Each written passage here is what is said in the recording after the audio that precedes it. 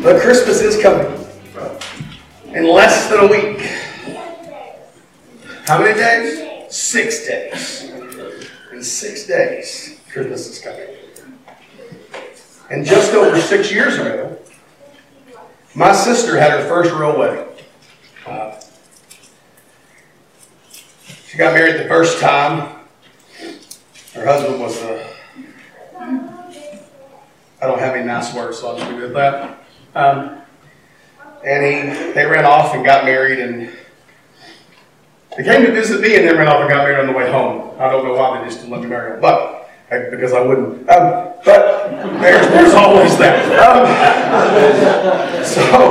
But just over 6 years ago, my sister had her first wedding. And due to the pattern of life, my parents weren't able to be there. Because Dad passed in 2008. Mom passed in 2012. So I set out to find ways to be sure their presence was felt in their absence. I had an old holster of my dad's, and I took it apart and used the leather, and I used the cover that used to be on the family Bible. Don't stone me, but I did. And made a bouquet holder for her to have her bouquet as she walked down the aisle. I searched out my dad's cologne, which is harder to find than I would have thought. And I walked her down the aisle and turned around and married her. But I wore his cologne on that day.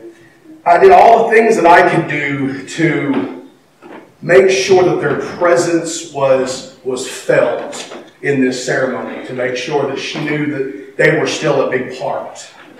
And I've thought about that story quite a bit as we have examined the red thread in the Old Testament. You know, peeking at the presence, this series we're in reveals us how God was making Jesus' presence known long before he came on the scene. Just those little snippets, those little things. And this week we end our series with probably the most remarkable and complete picture of Jesus found in the Old Testament. In our text today, Israel has escaped Egypt, crossed the Red Sea, met with God, received the Ten Commandments. They're essentially preparing to start their new destiny as the nation of God. And God gives them some instructions in Exodus chapter 25. Very short passage, so let's just read it. Exodus 25 verses 8 and 9. It says, "They are to make a sanctuary for me, so that I may dwell among them.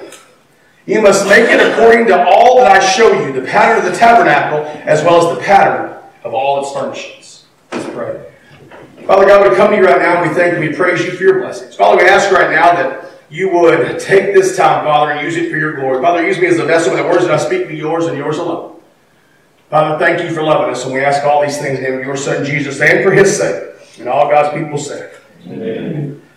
Our text is short this morning, only because we're going to look at the command given there rather than the complete description. All of the details I'm going to discuss this morning are contained in Exodus 25 through 30. I didn't think we wanted to read 5 chapters this morning from the pulpit. But I would encourage you to go back and look, because we're going to not do every detail, not everything. It would take weeks. We don't have that kind of time. But this morning, we're going to look at a general overview of what the tabernacle contained and what the tabernacle was. You know, the thing about the tabernacle is that every part of the tabernacle helped to paint a picture of Jesus. It was every part of it. There was no part that didn't in some way allude to who Jesus is. It's very foundation, it's very character. This is a general overview again, so we won't see every detail about Jesus' picture, but we'll see these major points. So our question becomes, how does this tabernacle depict Jesus? And how are the tabernacle and Jesus the same?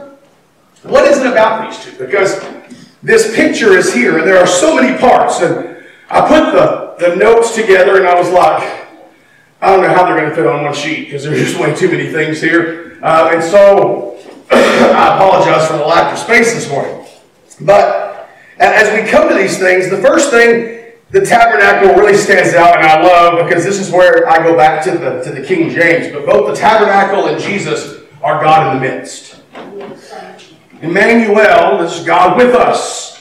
I love the King James in the book of John. Because it says, and the Word became flesh and tabernacled among us.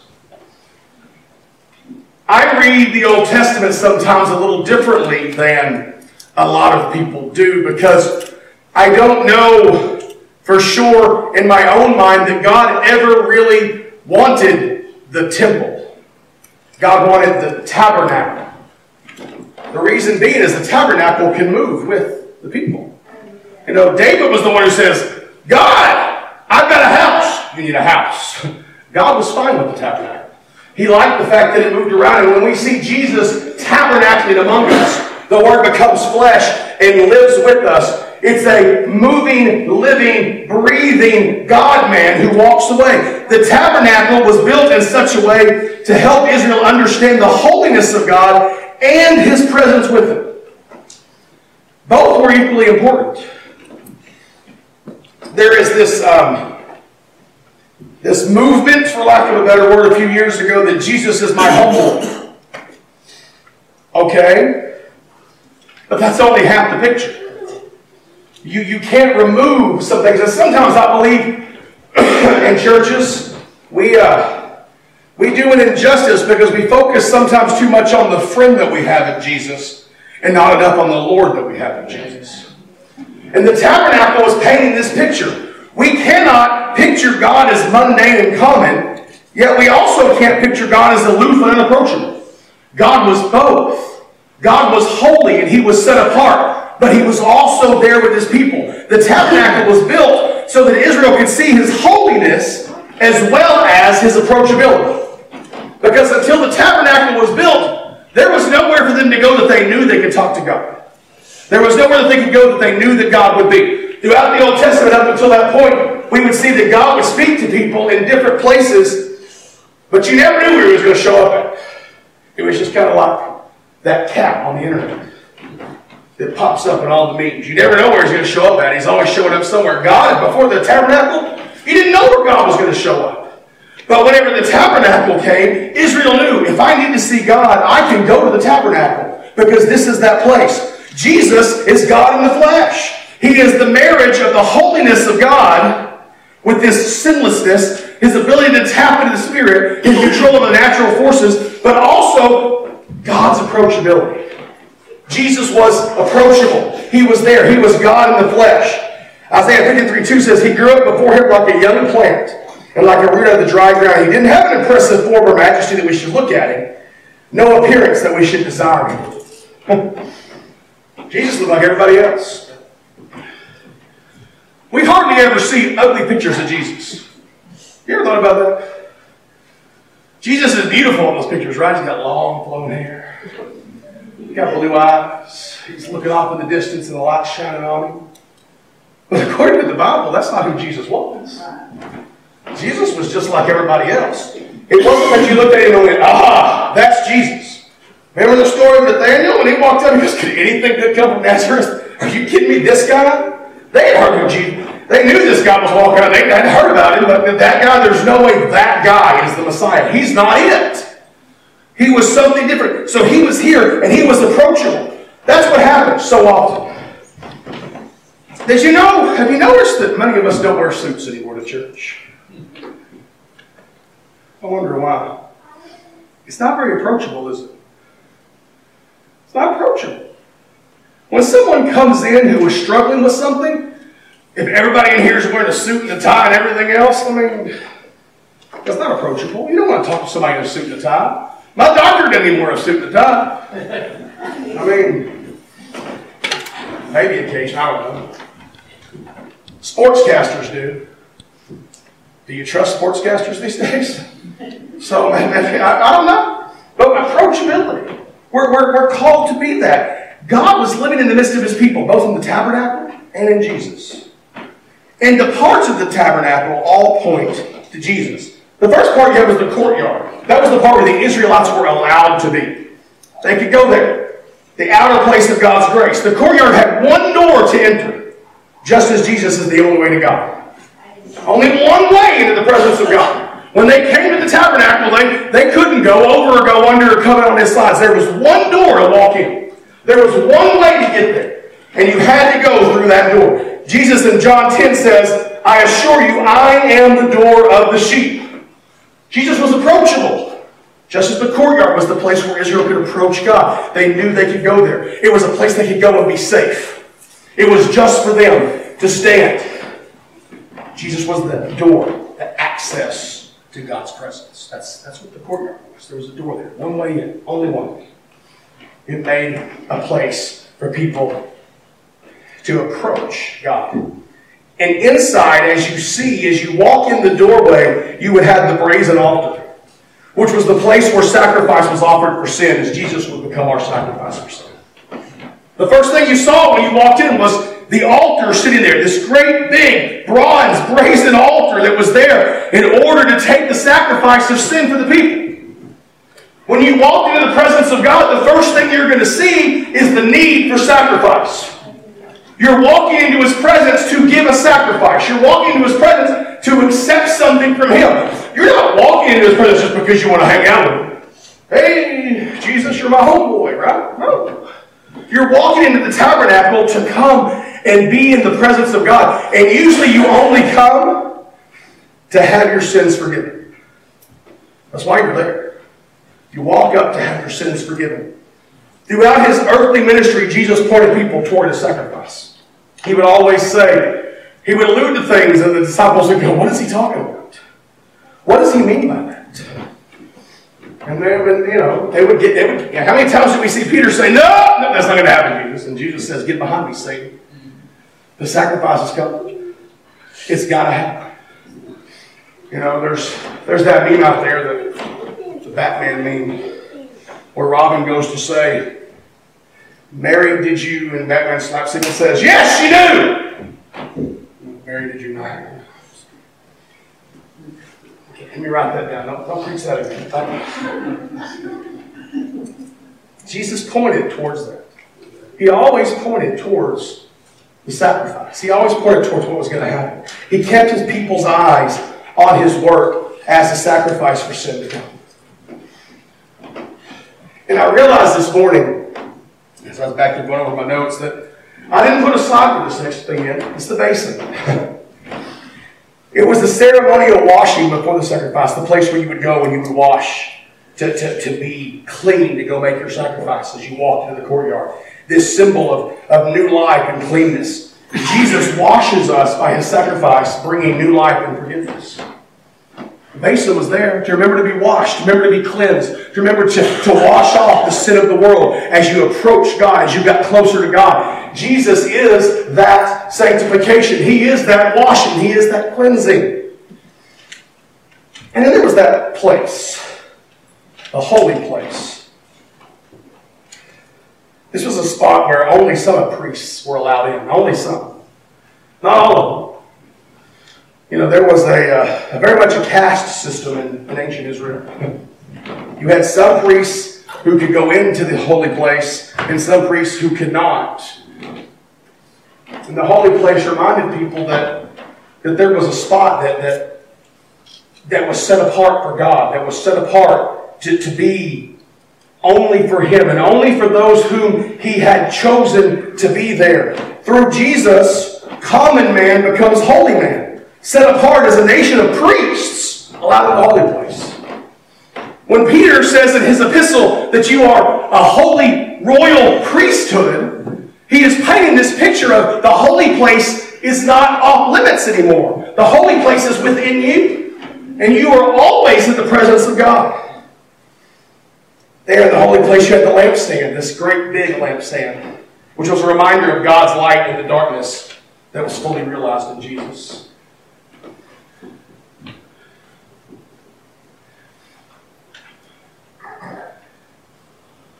The bright and morning star.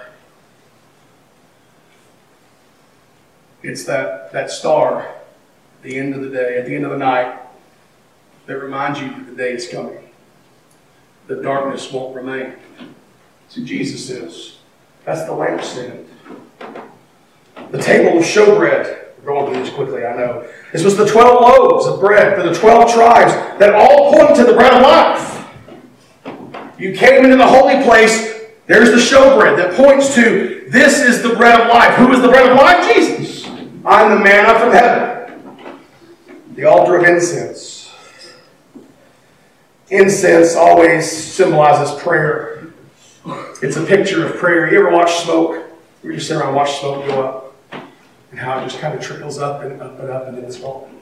That's what incense was about. Incense symbolized prayers to God that later Jesus would command people to do. When you pray. You ever notice Jesus said those things? Baptists don't like this one. Jesus said, when you fast, when you pray, when you give. There was never any ifs there. It was always when. And he would say, when you pray, go into your closet and pray in private. Where your heavenly Father who sees you in private can answer your prayers. Or when you pray, pray in this way. The incense showed them that prayers to God were given from this spot, and that spot now is within us. And then you have, of course, this place within the Holy of Holies.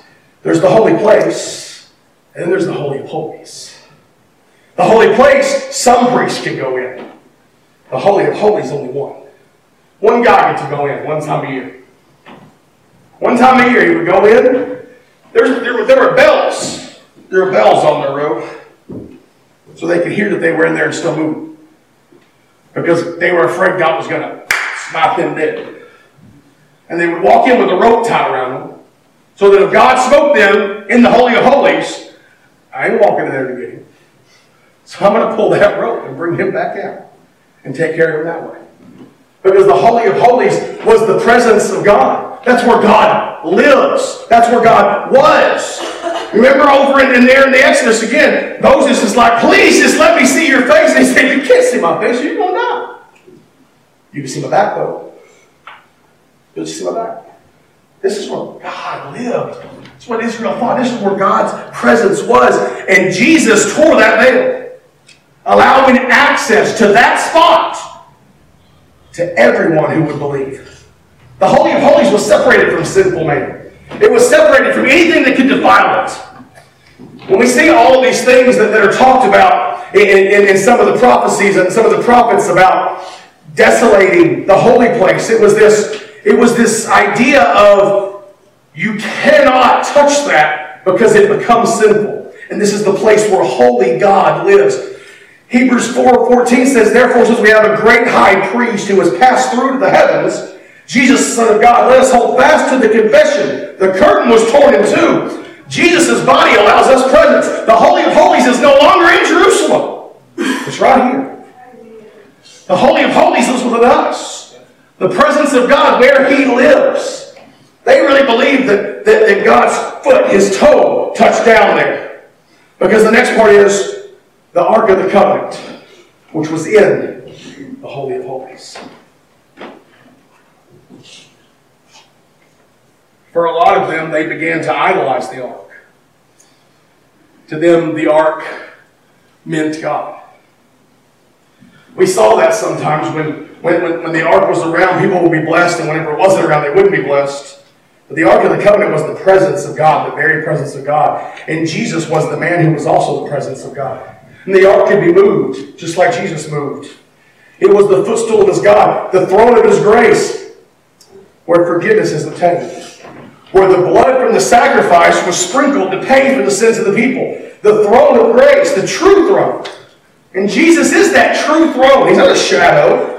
It's where the blood was shed. Jesus shed His own blood. He became that ark. He became that place. His blood was shed to bring grace to all who receive it. Now this isn't a complete picture by any means. There's so many parts of the tabernacle. And we don't want to be here till New Year's.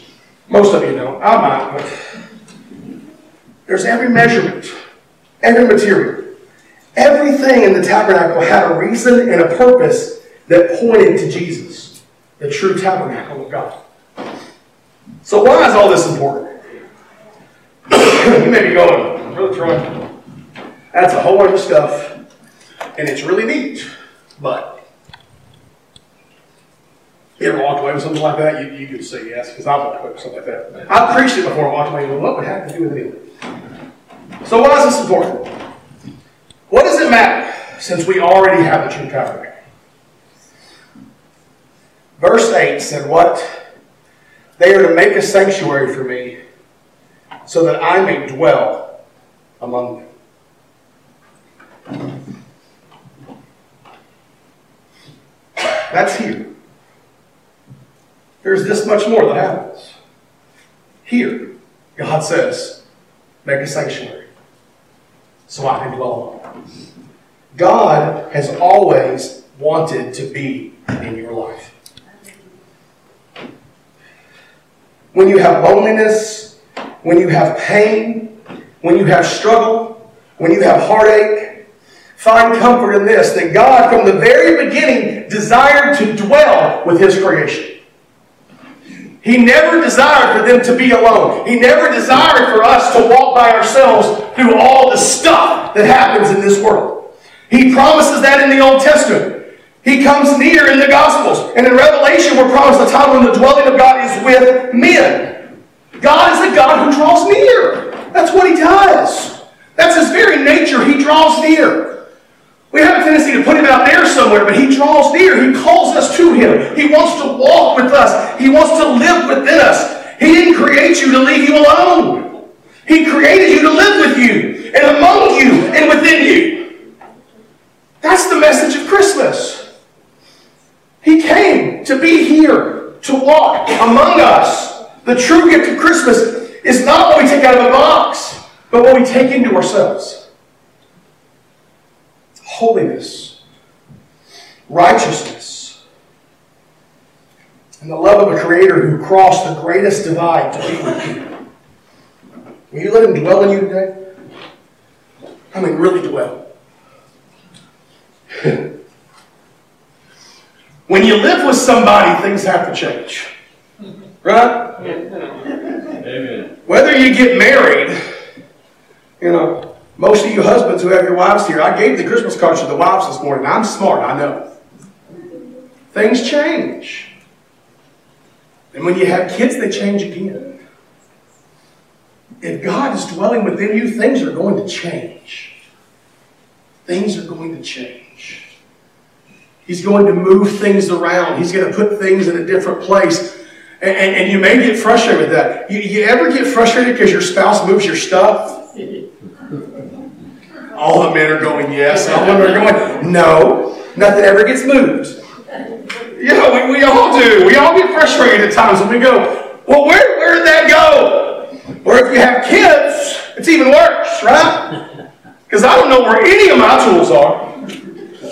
Because they're always usable and they never put them back. So I go to do a project and I go across I have to clean the house before I can mess it up.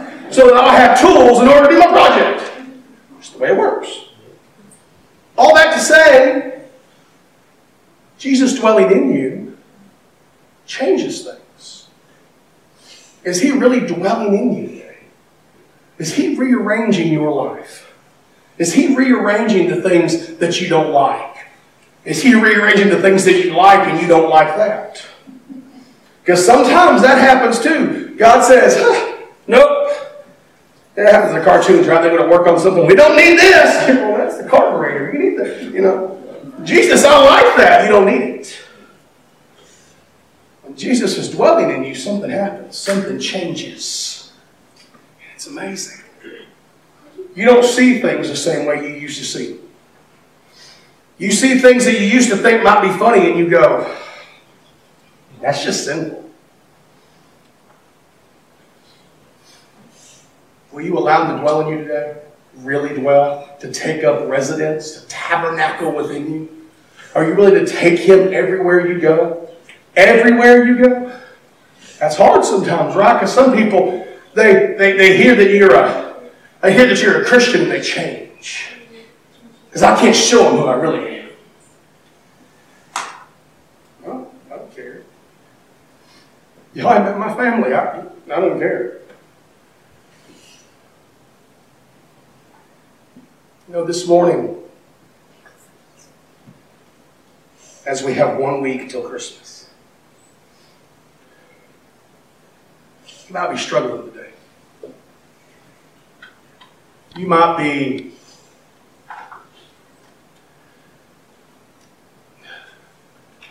hard to get to that point of joy this year. I've struggled with that this year. For the first year ever, I've struggled with that this year. Carrie in mid-October's going, are you ever going to get the tree out? I don't know. I will at some point. I know y'all are going October, yeah, but I usually have it out in September, ready to go in October. We didn't put it up till November. Just couldn't get there. Maybe you're struggling this holiday season. It's time to say, okay, I'm going to let God do what God's going to do, because I'm going to let Him dwell in me and take over this. Maybe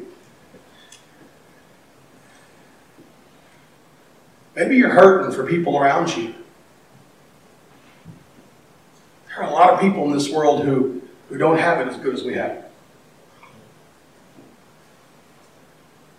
Maybe this morning you just want to pray. The altar's open. I'll pray with you. Maybe you want to turn to missions or ministry. Maybe you want to join this church in membership. Maybe this morning you've never known Jesus as your Savior. Maybe you've never known the one who came to sacrifice himself for you, to take up residence. Now's the time. Now's the time. What better time to accept Jesus and have Him be born in your heart than when we celebrate the season of His birth? Now's the time. Just come down the aisle and say, Brother Troy, I want to know Jesus, and we'll go from there. But wherever you're at, whatever your need, give it to Him. Would you pray with me? Father God, we come to you right now. We thank you. We praise you for your blessings.